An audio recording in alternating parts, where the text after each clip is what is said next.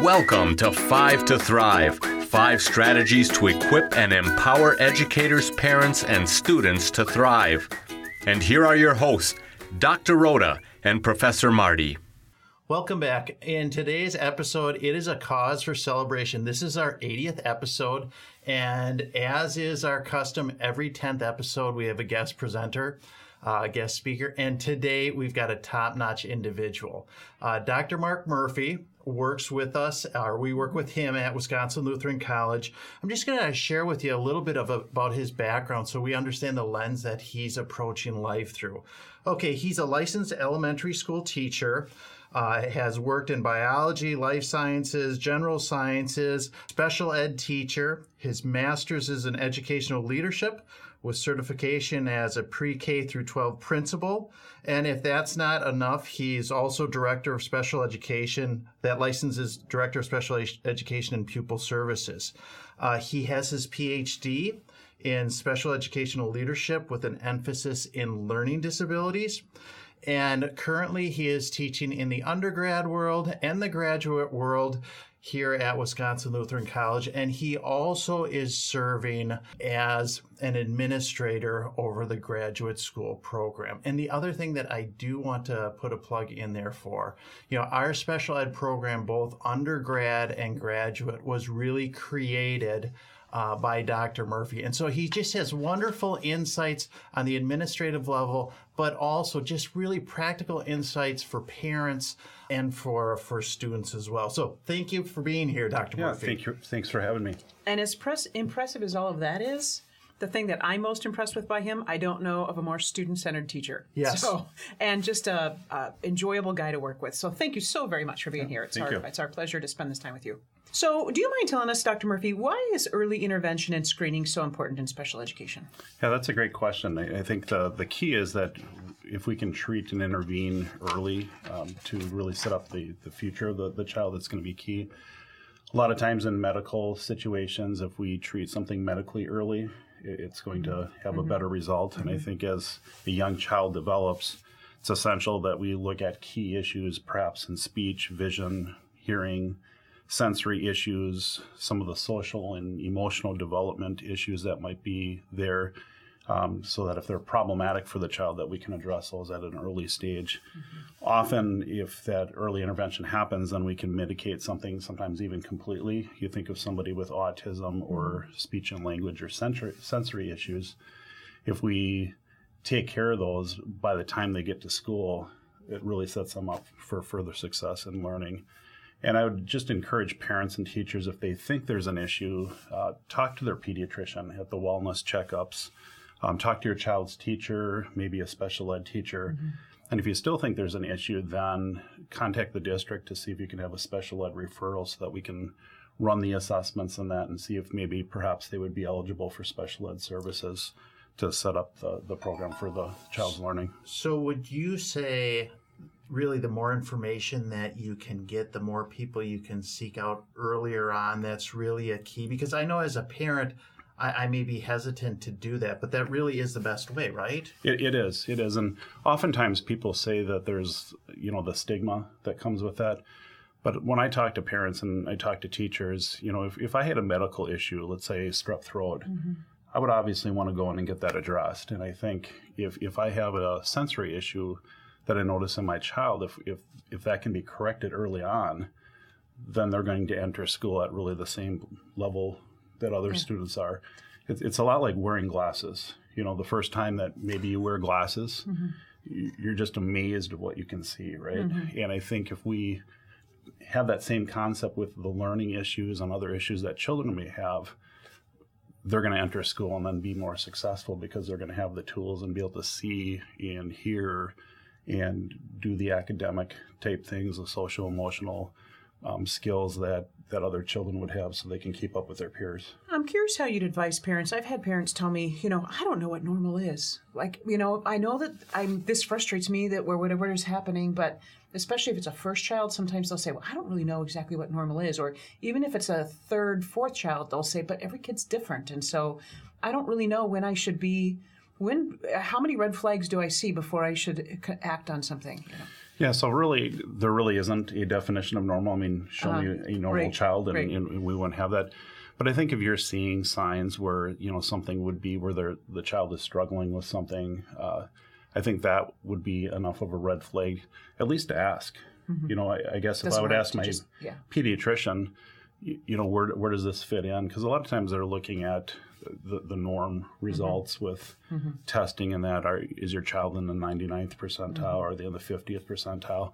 So I think using a lot of those resources will help you, find out, is this something I should really pursue or not? And worst case scenario, let's say you do ask, and they say everything's okay. That's fine. I think when I was an elementary principal, we did a lot of screening for speech and language. And sometimes teachers would, is there something wrong here? And you bring the speech and language pathologist in, and they say, you know what, that's fine. Or they'll say, I'm glad you said something, because the earlier we catch something, the more we're able to help and mitigate that. Because if we wait too long, then sometimes it's really hard to undo some of the... So parents, even before their child is in school, can be asking themselves some of these questions? Correct, yep. And I think probably the best resource would be those wellness checks for your child when they're 1, 2, 3 years old to see, are there things that we should be concerned about? Can you talk a little bit about why it's so important to focus on strengths of a child with special needs? I mean, we all have strengths, we all have challenges. Can you address that a little bit, please? Yeah, so the huge part in there is really looking at, we need to build on the strengths of a child rather than their weaknesses. And I think that can really help us set the child up for success. And the other thing it does is it really helps with their self-esteem. I mean, when you look at it, how many of us like to be pointed out that we're not doing something well? And I think a lot of our special ed students come into school and they don't experience success. And, they kind of get batted down. You're not good at this, you're not good at that. And I think if we position the IEP or what we do in the classroom, or even what we do at home with our children, that we want to build on their strengths, many times we can use those strengths to help them overcome their weaknesses. Beautiful. That's really interesting, because we often categorize students based on ability, right or wrong. And so this idea, like Strengths Quest, where they are much more of a person than just what they're struggling with or how are they approaching things differently. That's a great point. I'm convinced that all of us are disabled in some way. Yeah, I agree. That's not what we want to be known for. That's something that we have to manage, but we want to really live where our strengths are at. And I think every human being feels that way regardless. So I love that insight. Thank you, Dr. Murphy. So Dr. Murphy, I've heard you mention this term, and educational acronyms, I know some of them, but not all of them. When you talk about UDL, could you help me and our audience better understand that? Yeah, UDL actually stands for Universal Design for Learning, and essentially it came out of the concept in architecture, really giving people equal access to buildings and the mobility and moving around with that. In an educational application of it, it's really providing accessible learning environments for our students. And that could be through a combination. It could be environmental, it could be behavioral, it could be academic. And I think when we give all of our children equal access to the content that we're teaching, then we're leveling the playing field. So I already used the example of the glasses, but think of if somebody needed a wheelchair, obviously we're going to provide that. So as children, enter the school arena or even at home, if there's a hearing impairment, we're going to be using things like FM receivers, speech-to-text software, some of the various different audio books, and then other environmental considerations like seating and accommodations. And I think that really gets us back to the IEP. What is really the purpose of the IEP? And the IEP is really individualized. Sometimes I think we miss that. So we're really not trying to do the IEP so that the child fits the school environment. But what we want to be doing is really having the school environment really meet the needs of the child. IEP stands for? Individual Education Plan. So that individual's key in that. Yep, the individual's key in that. Yeah. And I think, we hear a lot of things like inclusion and full inclusion in that. And I think those are all great concepts for us to think about. But I think we have to step back and say, is that full inclusion really right for that child. Right. And one of the terms that I didn't coin, but that's out in the research, is responsible inclusion, which really looks at the individual child and say, okay, what's the best fit? So in other words, least restrictive environment. How can I get this child involved? And when we do that, both sides benefit. Children benefit by interacting with students that have disabilities and the special needs, as well as the person that does have those disabilities. Because as we really look at our purpose for school, it's really to get people ready for life. And I think if we have schools set up where we have that acceptance already in school, after they graduate and they're community leaders, and that we're going to have that acceptance later on. Because one thing that really concerns me is the unemployment rate of individuals with disabilities. In my opinion, it's way too high.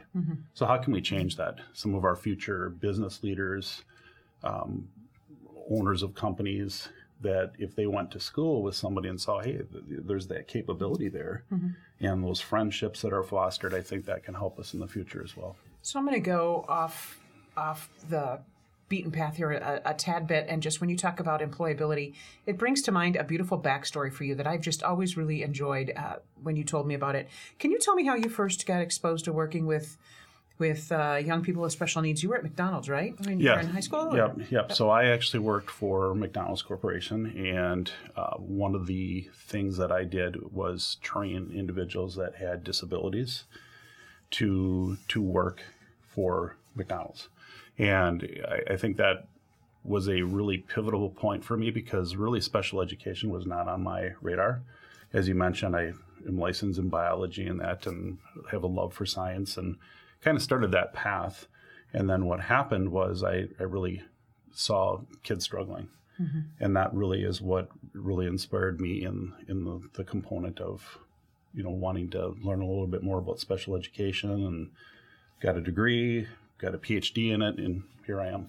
It's fun to watch the Lord work. It is neat. And if you had the opportunity to sit in on Dr. Murphy's classes, the students are just so engaged, because the ones that are taking the special ed courses, they understand the ministry involved with that, and are all in, and that joy just is really, really evident. So Dr. Murphy, if you could help me out here, when we are working with all of our students, the topic of how can we help our students comprehend, this whole comprehension issue comes up again and again and again. Any insights, thoughts on that?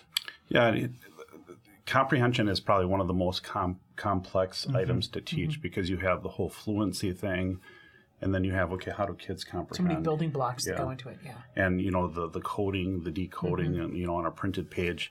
And realistically, a lot of times when we teach comprehension, or a lot of the textbooks that are out there or materials that are used, often we focus on vocabulary. And realistically, for somebody that might not have a reading disability or learning disability, that might work. But realistically, when you take a look at that, comprehension has more to do with background and schema than it does actually with vocabulary. So I think when we have the opportunity for parents at home, when you're reading them a story, when you're doing things like that, I think it's essential that we make the connections, building the background, so activating that prior knowledge. Because as we look, and I'm sitting here Don't assume that they're getting them, right? Don't assume that they're making the connection. Make it as clear as day. Is that what you're saying? Exactly. Okay. Exactly. And Rhoda, with your background in educational psychology, as you look at how the brain works, all the different modalities, and that if we can make those connections with things that we do with grandparents, things that we do at home, things that we do on vacation, things that happen in the summer, bring those into the classroom, but also for parents when you're reading stories to your children at home, making those connections as well too, because then that's going to help the area of comprehension. See, this is what I love about talking to Dr. Murphy. I mean, you can ask him any question, and he just shares his knowledge with you. So with that in mind, before we wrap up this episode, just a reminder, our guest speakers, they also do presentations to schools, to district schools, parent groups, and certainly feel free to reach out to Dr. Murphy. His email is mark.murphy wlc.edu, and he enjoys receiving questions, and he will give you his thoughts. Thanks again for listening. Our goal in 5 to Thrive is to equip and support educators and parents as they help each child develop to his or her full God-given potential. So here are 5 takeaways from our guest speaker, Dr. Murphy, today. Number 1, awareness. It is really so vitally important that we understand it is important to seek out help and information. The earlier, the better, to all the stakeholders that are out there. Number 2, proactive approaches. This means for parents, if you have concerns about your child, even before school starts, seek out those around you, talk to your pediatrician, and slowly work toward finding good solutions. Number 3, so very, very important, build on the student's strengths. People want to be known by their strengths, and they don't want to be consistently referred to their weaknesses. Really be proactive, building on the strengths. And number 4, comprehensive strategies. This is taking everything into account and really taking the time to work with the child to make the connections, be it at home, be it at school. All will help increase the comprehension.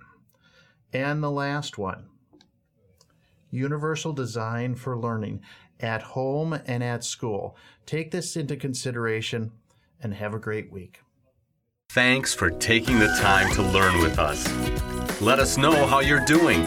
If you have questions, challenges, or successes you want to share, please let us know through the comments section of our website.